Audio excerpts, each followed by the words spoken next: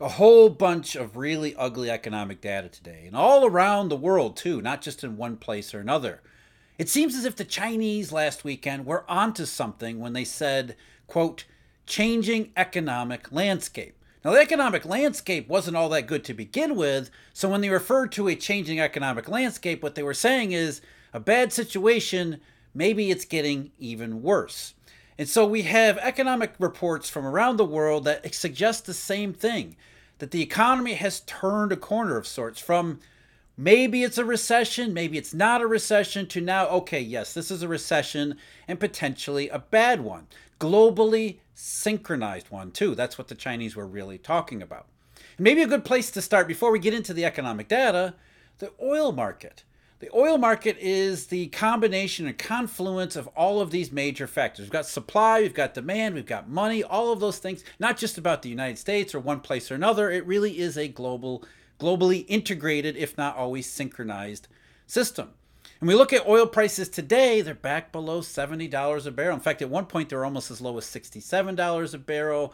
The front August contract is 2 months into contango, actually 3 months into contango. I think the 3 month calendar spread right now is negative. And the August contract, which is the front month, is only a nickel ahead of the December contract. So not only do we have lower oil prices, we've got lower oil prices where the curve is doing the exact opposite of what the inflation people are expecting. And then by inflation people, I mean those who are betting on a second half rebound. And a lot of that second half rebound was itself predicated on, of course, the Chinese. To give you a sense of what I'm talking about, let's go back to January. This is an article from January. As of this week, China has issued a combined 132 million tons of crude imports in two separate quotas for 2023. As of this time last year, the quota was only 109 million tons. China's oil demand is forecast to register meaningful growth from the second quarter as COVID infections begin to wane in bigger cities and as mobility returns to normal levels. Refiners may be able to tap into higher quota amounts by increasing output to feed energy demand. The oil market is closely watching China's comeback, though futures activity has been muted early this year due to factors including thin trading, yeah, right, a supply surplus, yeah, right, and concerns of a global recession. That was January, and it perfectly describes the setup that everybody has been expecting. China was going to reopen, that would boost everything, including outside of China, all around the world. Everybody would be happy, and it would ramp up slowly so that by the time we got to the end of the second half of this year, at least in the oil market, given tight supplies and low inventories, there would be a lack of supply, a lack of available crude that would mean much higher prices. And much higher prices because demand was going to hold up regardless of supply. But instead, we've seen the opposite, starting with China. This article comes from just a couple days ago. China National Petroleum Corp cut its forecast for the nation's oil demand this year as post-COVID economic recovery continues to disappoint. China's demand is expected to climb 3.5% to 740 million tons. A senior researcher with China National Petroleum Corp's Economics and Technology Research Institute said at a conference, that's below a March forecast for 5.1% growth in 2023. So 5.1% crude oil growth, now 3.5% crude oil growth in China, changing economic landscape since March. And we see this all over the place, not just in the oil market, in the economic data increasingly too. We thought that China reopening along with Europe rising sentiment was going to create a soft landing. And then the US labor market, which was incredibly resilient according to many, it was the ingredients for at worst, a short, shallow recession. When more and more we're seeing that the short, shallow trajectory toward recession may have turned a corner as the global economic landscape changes. So despite all of the upward prices or upward forces on oil prices, the upward pressures on interest rates from hawkish central banks, as well as second half rebound in reignited inflation prospects, none of that is hitting the marketplace at all. And today's data tells you exactly why. But first, I'm Jeff. This is Eurodollar University. Thank you very much for joining me. If you're interested, Eurodollar University has memberships available where we go into the Eurodollar system, what it is, what it is supposed to do, what a reserve currency actually is, and why it isn't doing what it's supposed to be doing, and what that actually means. Eurodollar University also has research subscriptions, one that I contribute with marketsinsiderpro.com. That's a daily briefing. And I also do a daily deep dive analysis where we dive even deeper into all of these topics, money and macro, because they deserve to be dove deep into for how important they actually are, not just in terms of investing, but also economy, society, politics, all the big picture stuff too.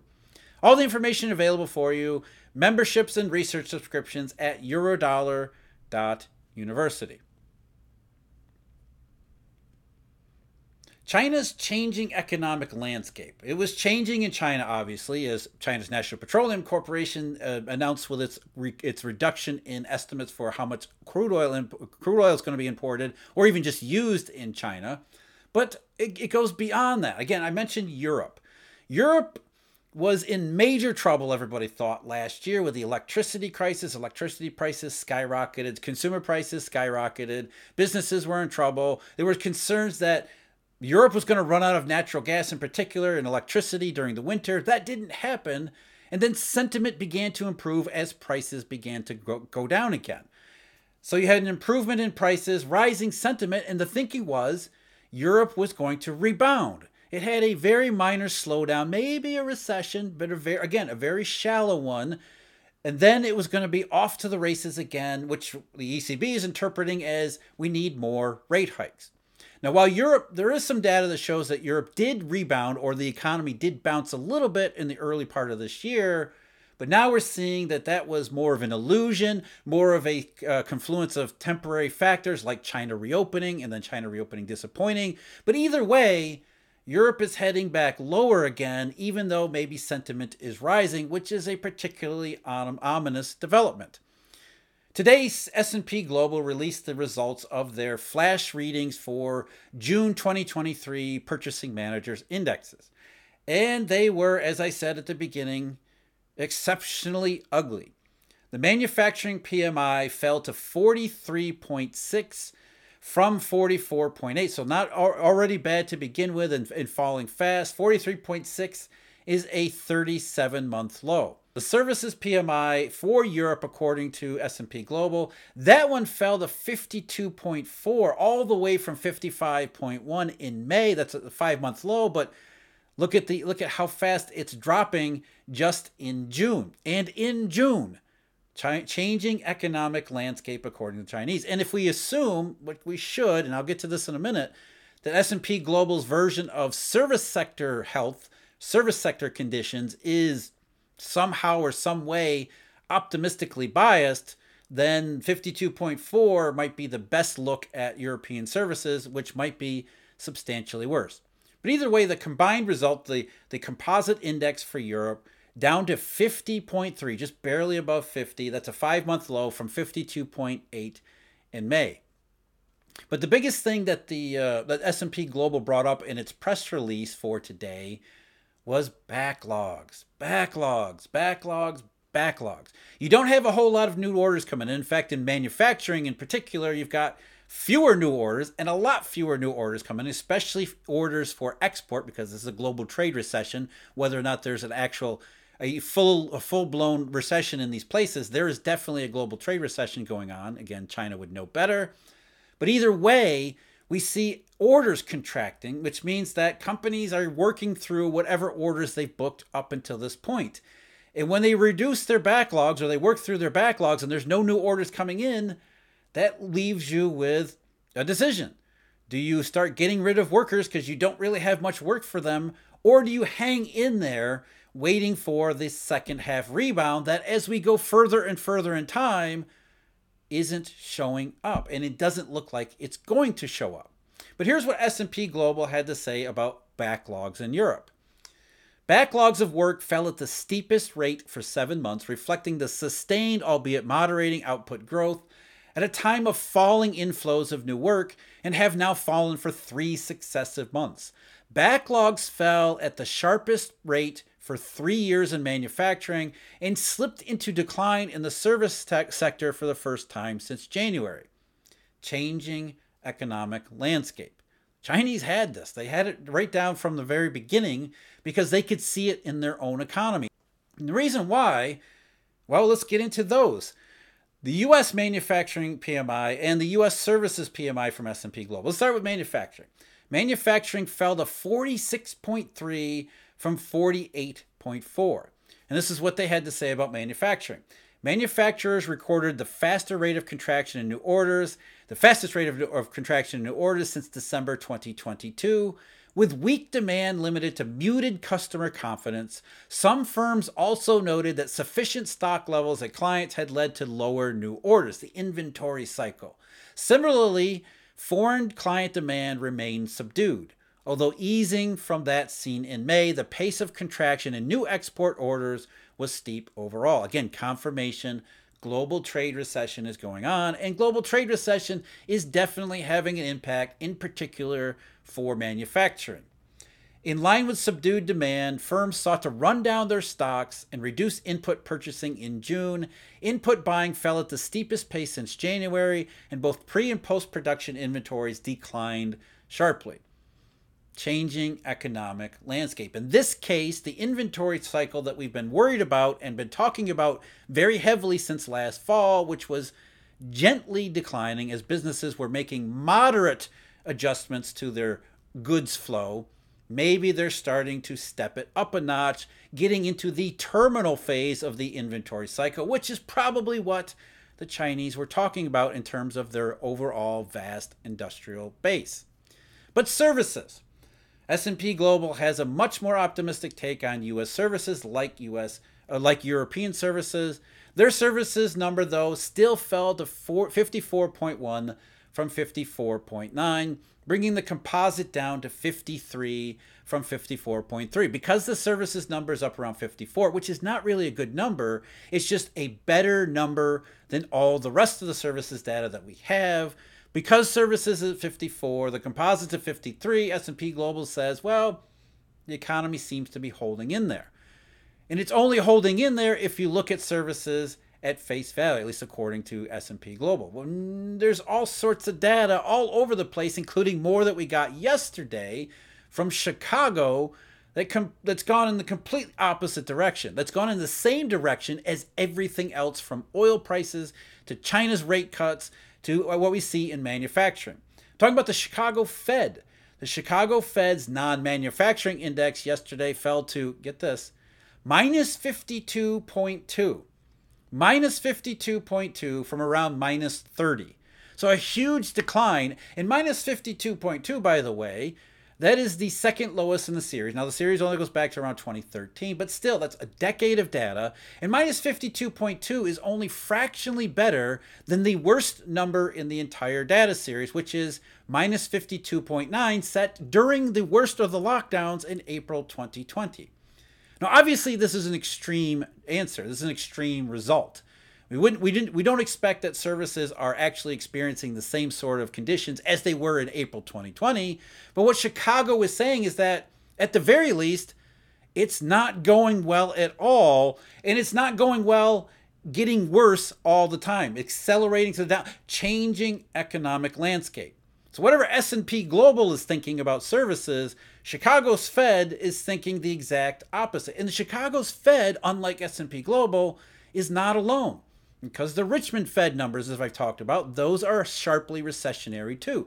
Dallas Fed numbers, sharply recession too. The ISM's non-manufacturing PMI, that one is incredibly weak too. So S&P Global says services are okay, but what if services are not okay?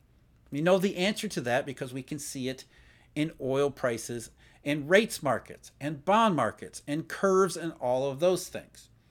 Ugly economic data that altogether suggest the economy really has changed. It really has turned a corner, changing economic landscape.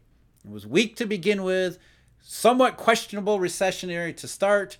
Now we're more moving into that last step, the worst step, the final phase, heading into unquestionable recession. One final note here. Let's talk about Treasury bills because that's the other component. Remember, the 2008 style scenario was always money and economy. Obviously, we've got the bad economy in pretty much every place we look, apart from S&P Global Services numbers. Everywhere else, ugly and getting uglier. But what about the bad money part? We haven't really talked about collateral as much recently because, well, the Treasury Department has been issuing more T-bills, a lot more T-bills. Some people have said that too many T-bills, it was going to swamp the system and there would be no buyers. T-bill prices would plummet and T-bill rates would skyrocket, but we've seen the opposite because we know better. There's tremendous demand for Treasury bills, especially as collateral, and we even saw a scramble for collateral this morning. At around 3 a.m., the 4-week bill dipped from about 5.09% as secondary market yield down to a couple basis points, around 5.06 by 4:30 a.m., but it was back up to usual around 9:30. So the typical normal but not good scramble for collateral pattern that we'd observed before March and April. Remember, March and April, we got these exceptional, extreme, not scrambles, but absolute collateral runs. And they remember how they struck during the U.S. trading session, after 9:30, not before 9:30. Usually it's before 7, but either way. We had these during the U.S. regular trading session where it wasn't just a few basis points. It was oftentimes 15, 20. In the most extreme cases was 50 and 60. So while we don't have that level of extreme collateral problems, we can still see that there are under the surface. And there's also something going on in the secondary market I haven't put my finger on yet, because we look at the bill auction prices, they're well below the RRP, but secondary prices, I say that rates are above. Just for example, yesterday, the 4-week Treasury bill auction, the high was just 5.01, the median 495, and the low was 480, even though Treasury sold 70 billion of this instrument just yesterday compared to 35 billion 3 weeks ago. So double the amount in 3 weeks, and prices have actually gone up and yields gone down because there is exceptional demand for collateral. It's still there ongoing under the surface. Even if we're not talking about the next bank failure, we still have monetary problems that will likely increase as global economic problems compound on top of them, especially when we get into commercial real estate. That's still the next shoe to drop.